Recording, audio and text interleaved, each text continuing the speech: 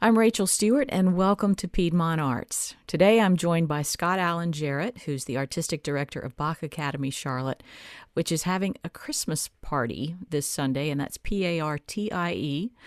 It's December 20th at 7:30 p.m.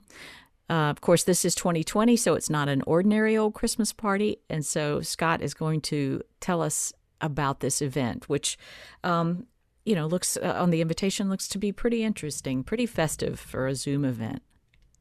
Hi, Rachel. Thank you so much for taking this time with us. And yes, we've all had to be very creative these days with COVID. And for arts organizations and performing arts organizations, in general, we all strongly feel like this is what society needs most, is our ability to make music with one another and sort of work things out through performance and communal music making. And it's the one thing we can't do these days. And unfortunately, alas, singing is one of those events which retains the tinge of super spreader, in our new vocabularies.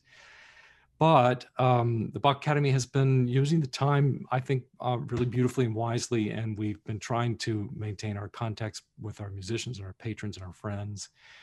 And what's emerged is that we are a family together, and that the people who love this music, whether they listen or whether they sing or whether they play, are deeply connected in our abiding interest and love and care for the future of this music. So we have devised any number of ways, just like everybody else, about ways to keeping together. And now that Zoom is our new universal vocabulary, we share in its success.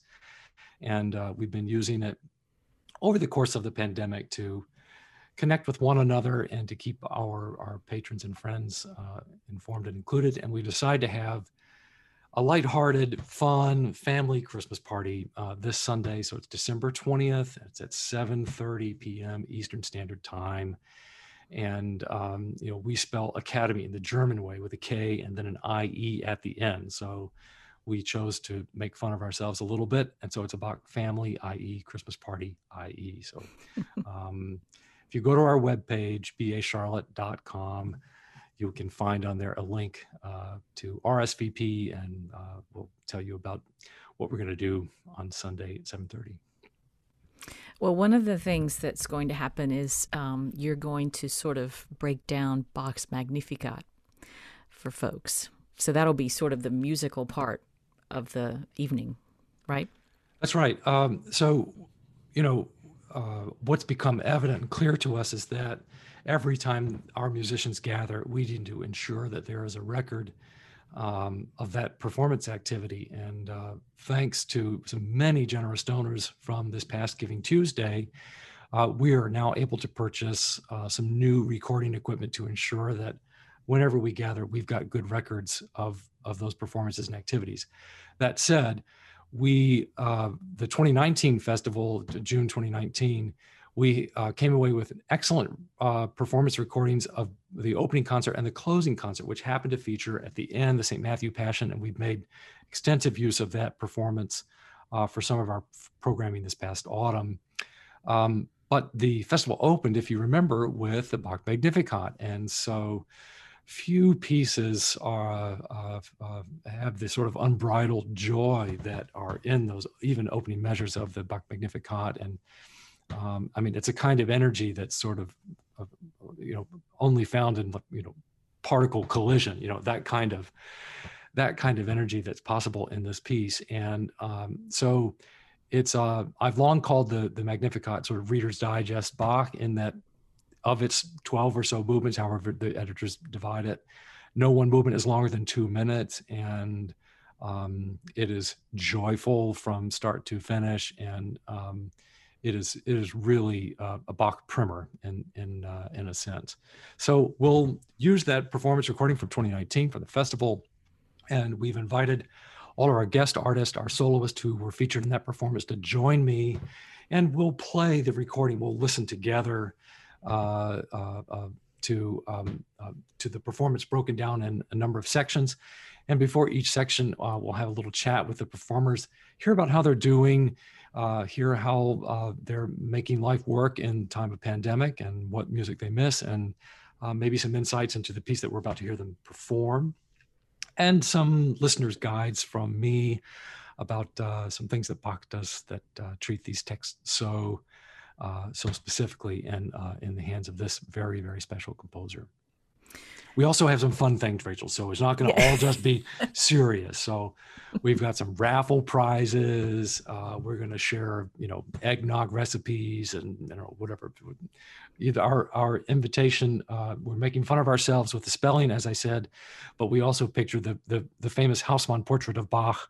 That is the most famous picture of Bach, but we dressed him in a Christmas sweater with the cheese ball. So with apologies to Bach and his family, but we're going to have fun together. And we hope that you and your listeners will feel free to be invited. I think Bach, if he didn't have cheese balls, he would have wanted them. So, right on. So just for anybody who is not familiar with Magnificat, I should have asked this question earlier. It is the story of the Annunciation of Mary. Am I right about that? Yeah, the text is scriptural, and the Magnificat, it really crosses confessional lines in Christendom because it is based exactly on Luke chapter 1, where Mary visits Elizabeth and the babe leaps in Elizabeth's womb at the arrival of Mary, and she says, "Hail Mary." And then Mary responds with, "My soul doth magnify the Lord, and my spirit hath rejoiced in God my Savior." And it exemplifies the exuberance and the joy of this season, of course, but it also is fully emblematic of the victor of the lowly that comes with all of the depictions of this season, and the joy and the peace that are part and parcel to all of our imagery and our experience and our aspirations for what this season can bring to the new year. So it's very appropriate for it is so a Christmas party. It is very appropriate. And, our friends and people who know anything about the music of Bach, and specifically the vocal music of Bach, there is so much heavy duty Lutheran theology. I mean, it's sort of like, you got to sit up straight sometimes to learn the cantatas, but this is just unbridled joy, and it, like the Christmas oratorio, offers a wonderful respite from the doom and gloom of our sin, and to just the unbridled joy of Luke 1 and the Christmas story. Talking about having these recordings and bringing them back because of the time we're living in. How has 2020 been for you? You're somebody who is normally traveling around, working with various ensembles in various parts of the country, and used to being in rooms full of singers. How has it been for you? Well, you're kind to ask, and I'll just say it's been difficult. It has not been easy, and it has been. I think it's been a bleak time for everyone, and I think it's that the bleakness is expressed in different ways for different people. For me, as a musician, I'm the guy. The conductor is the guy in the room that actually doesn't make music. I get to stand in the midst and hopefully cause others to make music at the same time, we hope, and in the same sort of style. But I don't. I have a wonderful piano and I love to play and sing, but I've never really derived great satisfaction from performing alone. I often said at the beginning of the pandemic, I've learned that I like myself best when I'm making music with other people and not so much otherwise. I like other people best when they're making music with other people and not so much otherwise. It's been sort of a joke in that way, but it's true. And I think I have learned that I desperately miss that. And I miss the revealing of our better selves through the enterprise of music making. I think that has become extremely important to me. And the other thing that I've noticed and learned is that when the pandemic first started, lots of my colleagues we were just scrambling. Everybody was scrambling with scenario planning and rebudgeting and everything. And there was a mad dash to find and invest in an alternative solution for music making. So the digital choir phenomenon and all the various apps that people use to, record and layer things. And I was not one of those who rushed to it. And I remain one of those who have eschewed that acquisition of some of that expertise and skill, because it seems that this is a cosmic timeout, that there is the earth is saying, we need a timeout. And for me, I thought, rather than to race to find an alternative solution that would not provide nearly the same sense of gratification and joy that we know that live music making with one another can create, I just wanted to have a chance to really, truly evaluate and miss the thing that I love so much. That's going on a little bit long now. I'm ready to get back to it. But I will say that Easter Sunday, I remember Easter Sunday of 2020, I will never forget, as a watershed moment for me, just deeply sad reckoning that of all that we have lost and all that I personally had lost in the richness of my musical life heretofore. And I cherish those musical relationships, and I cherish our friends who also value the extraordinary importance that music gives in our lives and the context and the ability to make sense of it all. And the ability to link ourselves to many, many generations of people who love and make music, and to attach ourselves to that extraordinary lineage and fine tradition, and to be a part of ensuring its future. It has been a reflective time. And there have been moments when I doubted our prospects, but I've been so lifted and warmed and inspired by so many who share my same sadness in the bleakness of the silence that we have right now. And it's because of that community that I know that we'll emerge on the other end, and we will have determined what we truly value about it. And it's going to be hard for lots of our arts organizations, but I'm really confident about the Bach Academy, because I think we've determined that what we discovered in 2017 is of great value and endurance, and it will reemerge on the other end as strong, if not stronger, than before. Well, I did want to ask you about, the future. As we're recording this, doctors and nurses in this country are getting the first COVID vaccine shots. And I know you can't say exactly what's going to happen this spring and this summer, but what are you all thinking you might do? Well, I think one of the things that everybody is learning is that, and some of us, it's taken me, my thick head, a little bit longer to reckon with it all, but when a state or locality, a governor or mayor or whoever sort of makes a determination about what you can do when, it doesn't necessarily follow that an institution or an organization is going to the next day or within 24 hours, change. And listeners will know that I live in Boston, and we are governed here by academies, both medical and academic.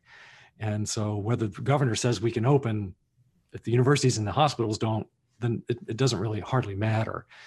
So I think we at the Bach Academy, we have a nationally sourced ensemble. Our musicians, singers, and players come from across the country, and some from Europe. So assembling our team is a global public health consideration. We bear that in mind very seriously.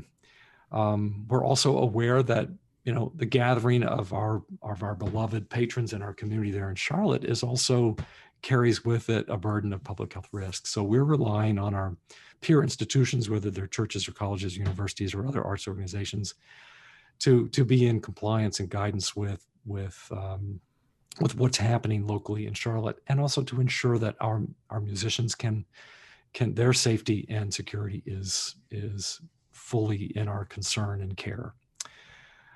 That said, I think it's what is clear is that going forward, we want to make investments in technology. To that end, as I said, we've purchased some new recording equipment, and it could be that the first thing that we do when we gather together is not live performance, but live recording, so that we gather, a smaller cohort of musicians, say 12 to 16, rather than 25 to 50, for example, and we produce professional quality recordings. That remains in demand, and we feel strongly that we have an opportunity there to broaden our footprint, digitally, video, or audio, otherwise. And we hope to strengthen and maintain those connections. We have a number of scenarios that we're discussing right now for the 2021 festival. We had our 2020 festival was held virtually, as everybody will know. And 2021 will probably be some sort of hybrid, if not all digital. We want to be mindful that yes, the vaccine has now arrived, but we're in the midst of a pretty catastrophic surges across the country. And so I think arts organizations are advised and well advised to remain conservative in their scenario planning going forward. But I think we're looking at recording, video and audio, and we're looking at, we hope, a full return to a regular performing season with enhanced video and audio access to those live performances, for the 2021-22 fiscal year for our planning. Well, good luck with all of that. It'll be, we're looking forward to seeing, what you are able to do. So we miss it. And I must say very personally, I miss Charlotte very much. And I love where I live, and it's been a time of sincere reflection, but I am reminded very dearly how much I care about my Charlotte friends and being there. And I wish you all the warmest best and for a peaceful holiday and a beautiful Christmas season, and all the peace, love, and joy that ought to come with it as we celebrate together. Well, thank you, and same to you. In conclusion, two things. One, and I can do this part, we'll give the details about the party that's happening on Sunday. And two, because you're so kindly allowing us to use some music from Magnificat, from one of the Bach Academy recordings, would you just pick out one movement that we can play at the end of this podcast episode and just tell us a little bit about it? But first, I tell you what, it makes more sense to me. I'll give the details. Okay, the Christmas party is this Sunday, the 20th at 7:30 p.m.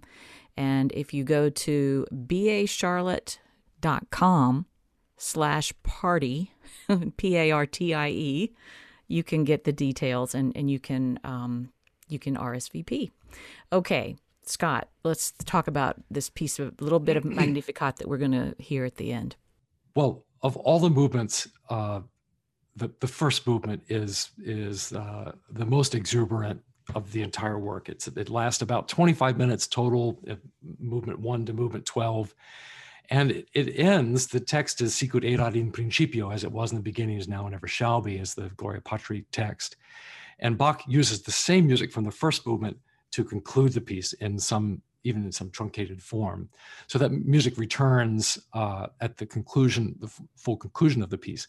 But the opening movement is unbridled joy, and the orchestration is 3 trumpets and timpani, flutes, oboes, bassoon, full complement of strings, and just brimming with so much energy, big D major from everybody, full festival forces from the orchestra and the chorus. Interestingly, Bach writes this for a 5-voice chorus, 2 soprano parts, alto, tenor, bass, not just 4. And from the very first notes that they sing, you hear a melisma of fast 16th notes sung by all the voices on the word Magnificat. Magnifies, it's the verb, Magnificat anima mea. So it magnifies soul my. So it's sort of, you have to imagine Latin is like Yoda. It's in reverse order of what our translation is. So it's sort of my soul magnifies the Lord. It's magnify soul my is how the Latin appears. So ma, ha, ha, I have a scratchy voice right now, but you hear ba, ba, ba, ba, ba, ba, ba, these a leap in the womb, as if Bach is trying to set that image from Luke chapter 1, and these many 16th notes on Magnificat.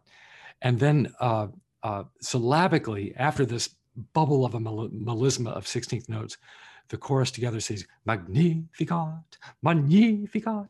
And this third statement of that text ascends in its tessitura, so it gets higher.